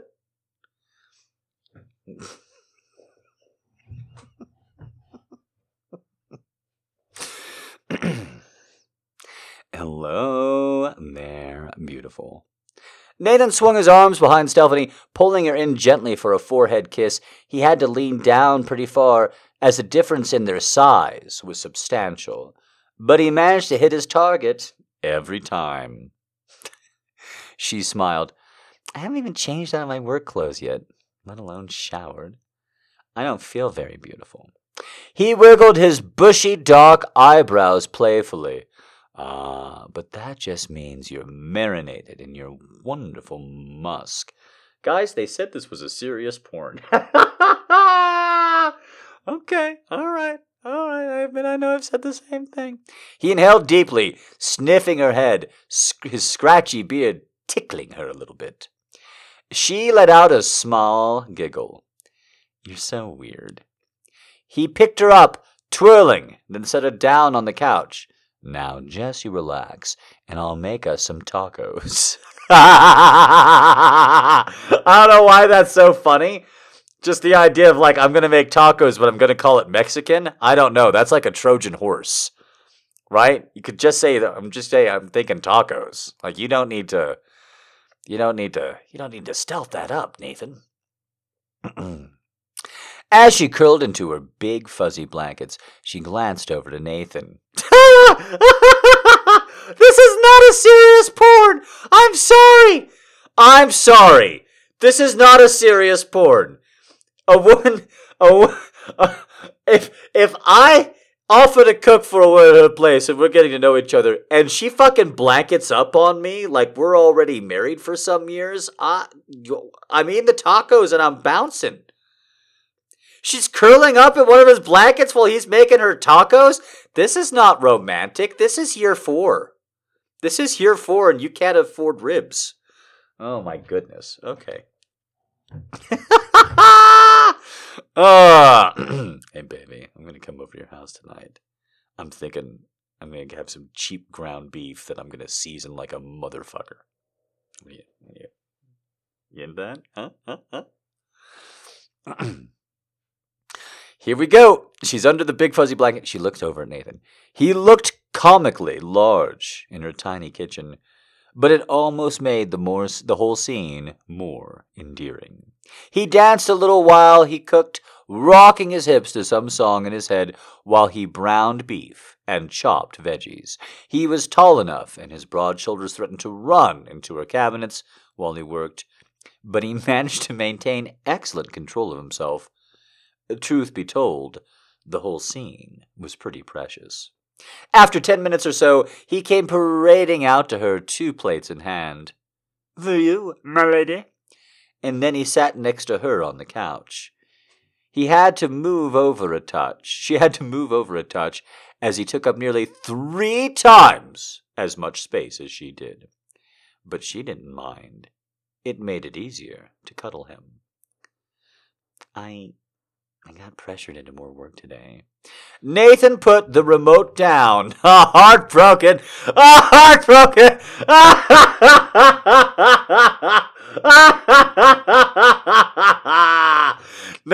Nathan, I gotta say, thanks for taking one for the team.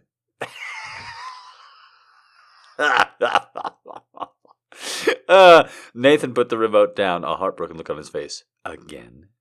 She nodded, taking a bite of her soul taco, the only taco on her plate.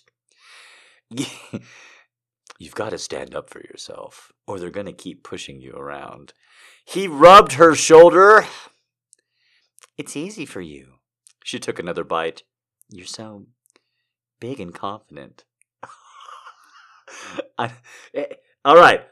It just says taco in the sink. All right, hold on, guys. I did not read that verbatim. I'll read what it says verbatim. Here's what it said verbatim, all right? She nodded, taking a bite of her taco. Now, to me, that implies that there is but one taco on the plate, right? And because it would be a taco if there was more than one taco. So I think he literally made tacos, as in 2 tacos.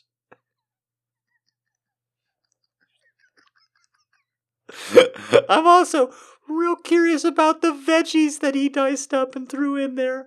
I'm real curious what veggies he chopped up. And is it carrots? Is it lima beans? What's in there? He didn't chop up peppers. He didn't chop up onions or chilies. Chopped up veggies, plural. Is it an okra? Is it an okra and acai taco? No. Acai is a fucking berry. God damn it. All right, never mind. I can't do it.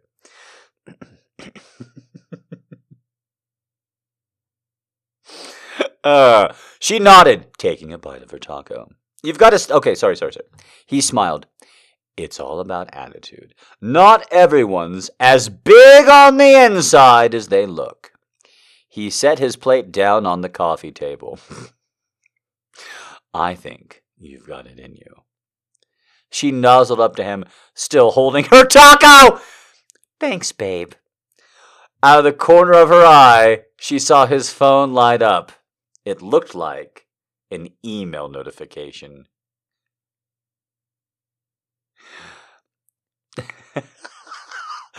What the fuck is happening? Oh, hey, it looks like you've got a... Her eyes took in the subject line.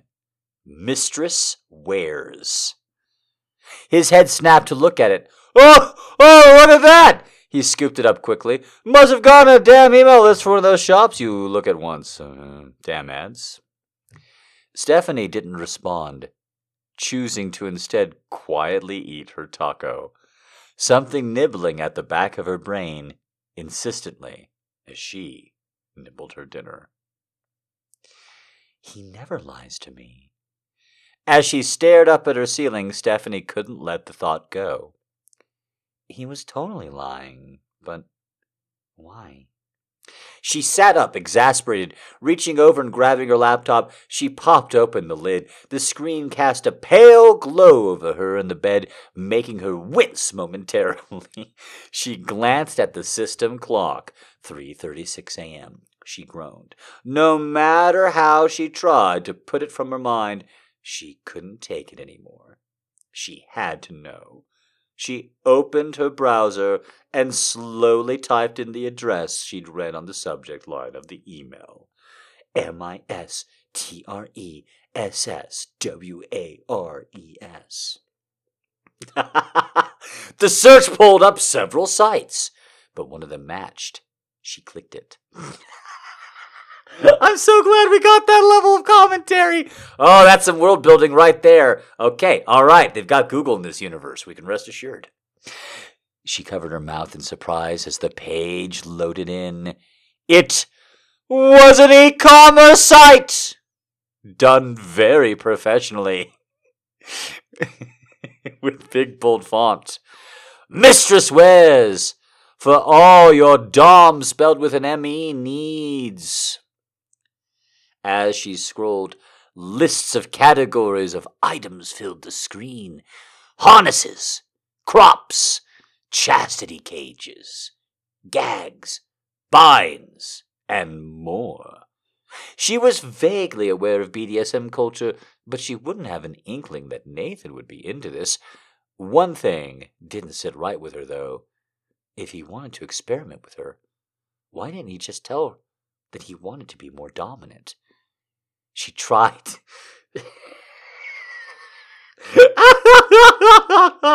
As a man who has had a woman put a brass studded leather codpiece on him, okay? The idea that someone's going to go to a DOMME site with all the plethora of gear that's available and be like, I wonder what set of genitals and buttocks this is for. I'm really confused. This could go any direction. I'm really very, very confused about what I'm seeing here and who it's for, what its applications are.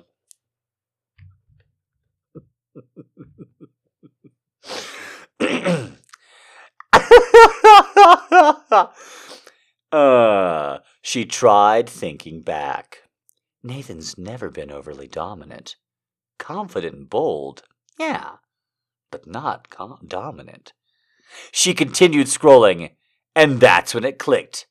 The last item category. Strap-ons. She clicked on it impulsively, opening an enormous menu of options. Harness size, harness styles, adapter sets, and then finally, dick sizes. She gasped audibly. He wants me to... She leaned back, her thoughts trying to grapple with this new revelation. It couldn't be true. Her Nathan? A sub. But he's so sure of himself. He always wanted to take control of me. Could he really? I just have to real quick say a line from the movie In and Out, in which a man is outed as a drama teacher of a high school by one of his former students, except he's not gay. He's married to a woman. So his former drama student wins an Oscar and he goes, and he's gay to the whole world, but he's not. So Tom Selleck comes to town as a reporter, and he's actually quite gay. And he tells Kevin Kline the story about him coming out. And Kevin Kline goes, what happened to your parents? He goes, well, my mom cried, and my dad said, but you're so tall. I think it's still one of the funniest fucking things I've ever heard in my fucking life.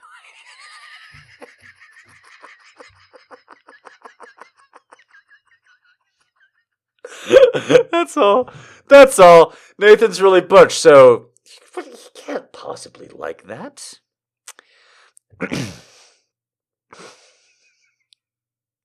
She opened a tab from YouTube. Maybe it's time to further my kink education.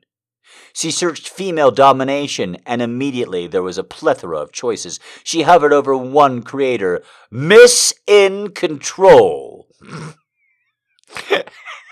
That just sounds too much like Mission Control. That's amazing. It's only an hour off. They better do something with that. And clicked. It was going to be a long night. T-10. With half a pot of coffee in her and barely a minute to spare, Stephanie had managed to get to work on time, sitting in her desk right as the clock rolled over to 8 a.m. She felt like she was running on fumes, but she just took the day slow. She knew she would make it through. She just signed into her machine when she heard a familiar voice. God, you look terrible. It was Squidward. Morning, Tom. He slurped his coffee, the dingy white mud hitting his teeth as he did so. Rough night, huh? Nathan keep you up? He winked. Stephanie felt her stomach churn. Did you need something? Yeah, actually, I'm going to need those reports by the end of today. Bill wants them quicker than I thought. Her eyes shot open.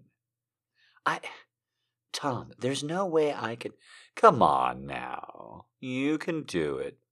Tom, In her mind, in its frazzled, agitated state, rolled back the surprising, calming videos of Miss In Control, her pleasant, calm face illuminated by a ring light as she laid out the steps for enforcing obedience. Remember, they want to know their boundaries. Your pets will crave firm direction, praise, and punishment from you. You don't need to be cruel, only strong. Strong as iron, gentle as a feather. That's the way to make them bend over for you. Her eyes narrowed. She felt a flash of something deep inside her, something pushing up through her willowy, tiny frame. In an instant, she remembered Nathan's words again. I think you've got it in you. She took a deep breath and assumed a relaxed expression as she did her best to level off her voice. It was strong but soft. No, Tom. I got a small fraction of a smile in the corner of his mouth. Steph, this isn't an argument. You're right. It isn't. I'm simply not agreeing to do it. Her heart was racing. It took everything she had not to crack the facade. Stay strong. Stay calm. That's what Miss In Control said.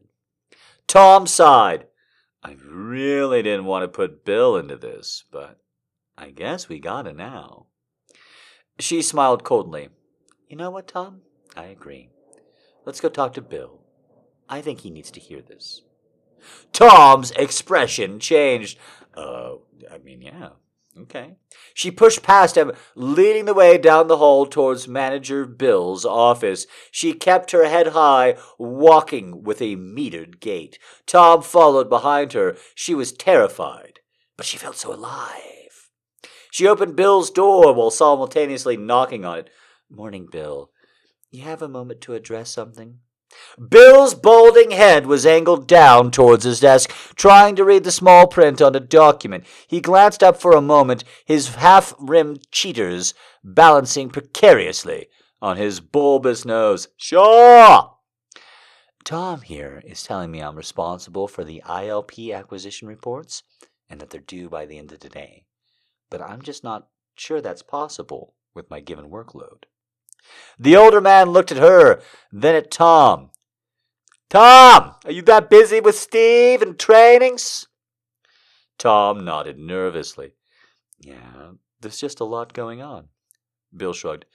There's your answer, then. I'll need to see those by the end of the day, Steph.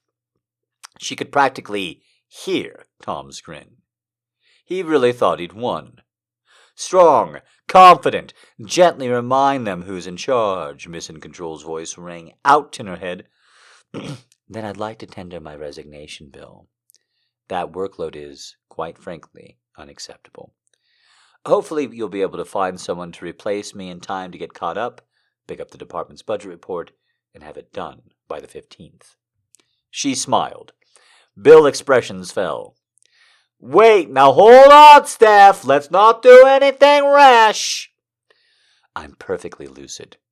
The workload you're proposing isn't feasible, and I'm not going to do it. The only thing that changed is whether or not you get your budget report on time. I know the CFO gets pretty nasty when you're in late, so I really would be ashamed if you had to hire someone on top of the stress. There was no waver in her voice as she looked him straight in the eye. Bill cleared his throat. Tom, I'm going to need you and Steve to get the reports done. Thank you. Her voice sounded practically melodious. After turning on her heel to leave, she stopped for a moment and whispered to Tom, The next time you try something like that, I won't be nice. Then continued back to her desk.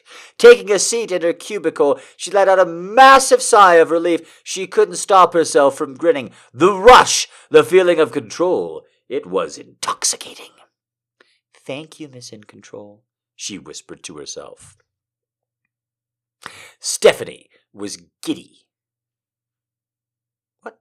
What? No!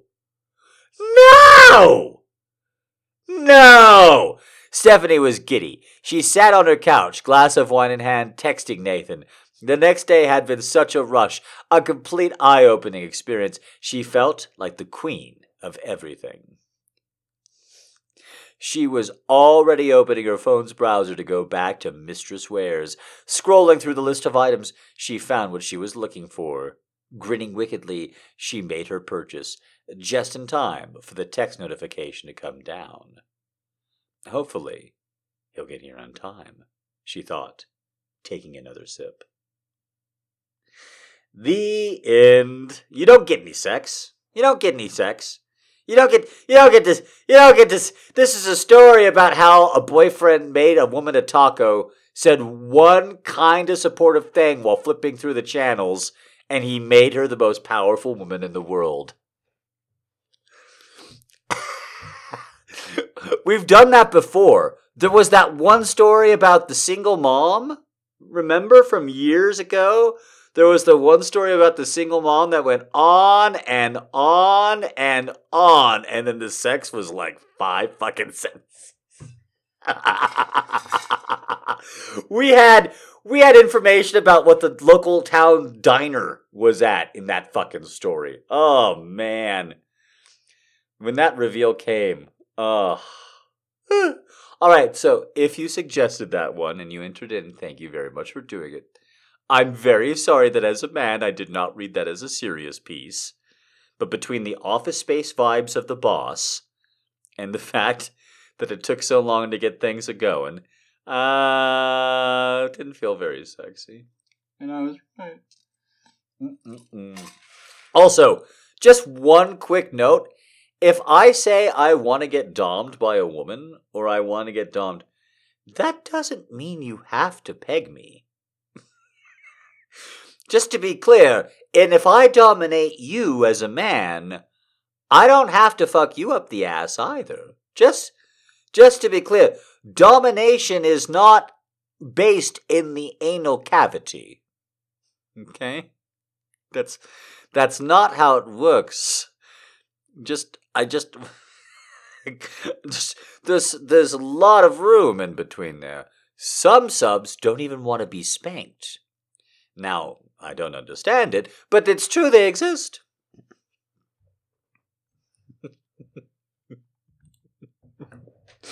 All right. Just because that one kind of ended so suddenly, we have to do one more. I really want to get through this one, so on our way out tonight, smoke 'em if you got 'em, tip me if you want to, the whole goddamn thing. And here we go. One more chapter of The Bad Boy is a Werewolf, which I want to say is a different title every single time. I want to make it like My Boyfriend, the High School Werewolf, My Werewolf Boyfriend, Teen Wolf, but not a comedy version. What the fuck is going on with these hands? What? Zoltan? From what? Was that in the story? I don't recall the hands. Oh, man. Dude, where's my car? Oh, shit. All right.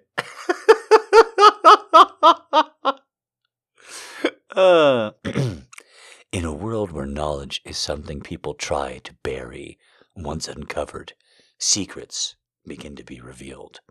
Things a person never thought would have existed come to life. Things a person never thought they'd see blind them. Like always, the same gray, icy blue eyes seem to give me comfort, even in darkness. What happened here? Okay, hold on. Sorry. There was a long ellipses. That was fun.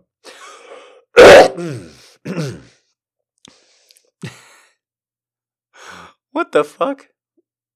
All right, I'm just trying to figure out who's talking. Give me a second here. Apparently it's going to be several paragraphs before you find out. Okay. What happened here? Didn't I tell you no harm was to come to my mate, your Luna? A powerful voice erupted, waking me up. I didn't want to wake up yet. I didn't want the dream to end. The dream of wolves.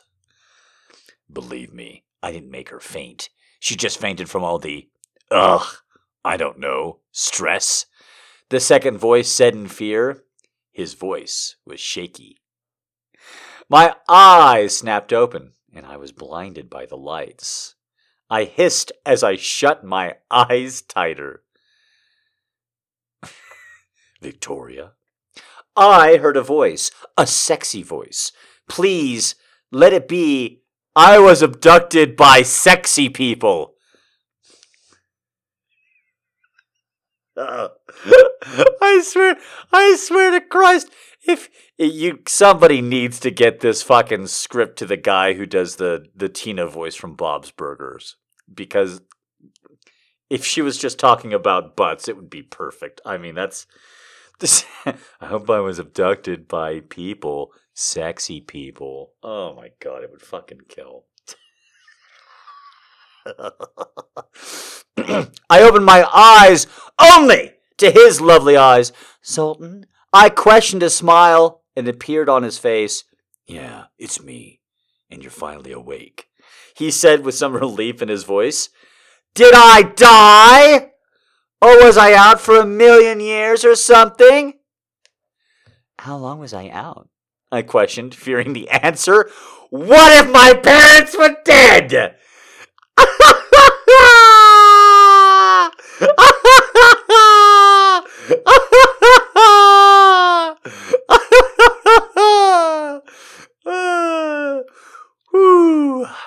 You've been out for a year. What? What? We tried waking you up, but there was no way. But now you're finally up, he said. What? I'm kidding. Your reactions are so cute. You've been out for 2 hours. You're at my house. He smiled. She got us all. She got us all, little Christy, little teenage Christy, Agatha Christie. Look at that shit. Hey, if I have the characters lie when they're giving the information to the audience, I bet I can trick the audience. Aren't I clever? Zoltan, I had the weirdest dream. There were wolves, and you were a wolf too. Not that I'm saying it was anything bad, but damn, you looked good. Anyway, these guys were there, and it wasn't a dream, was it? I questioned him, realizing. No, it wasn't. He said, when were you going to tell me that you're a wolf? I asked him. He looked at me. When I finally married you, he said. I stared at him wide-eyed. Was he serious? I chuckled at his reply and shook my head. Get some rest. He smiled. I nodded and let my head hit the pillows. I picked up my phone only to see messages from my parents. Oh my god, this is amazing. Going to Canada for a few weeks. See you when we get back.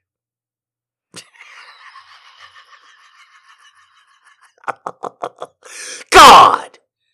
The day they actually stay away from me would be my day. Angels fall from heaven. I let out a groan through my phone on the bedside stand. Ugh! I turned around and let a tear, like a single taco on a plate, fall.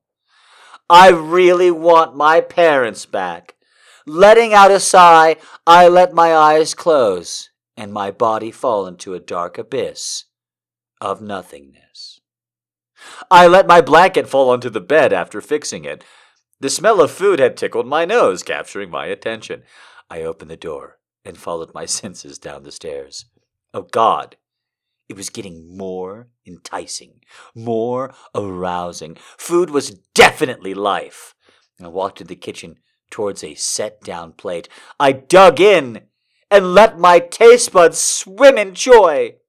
A throat cleared itself behind me as I turned around to see many pairs of eyes set on Mr. No One Made a Sound.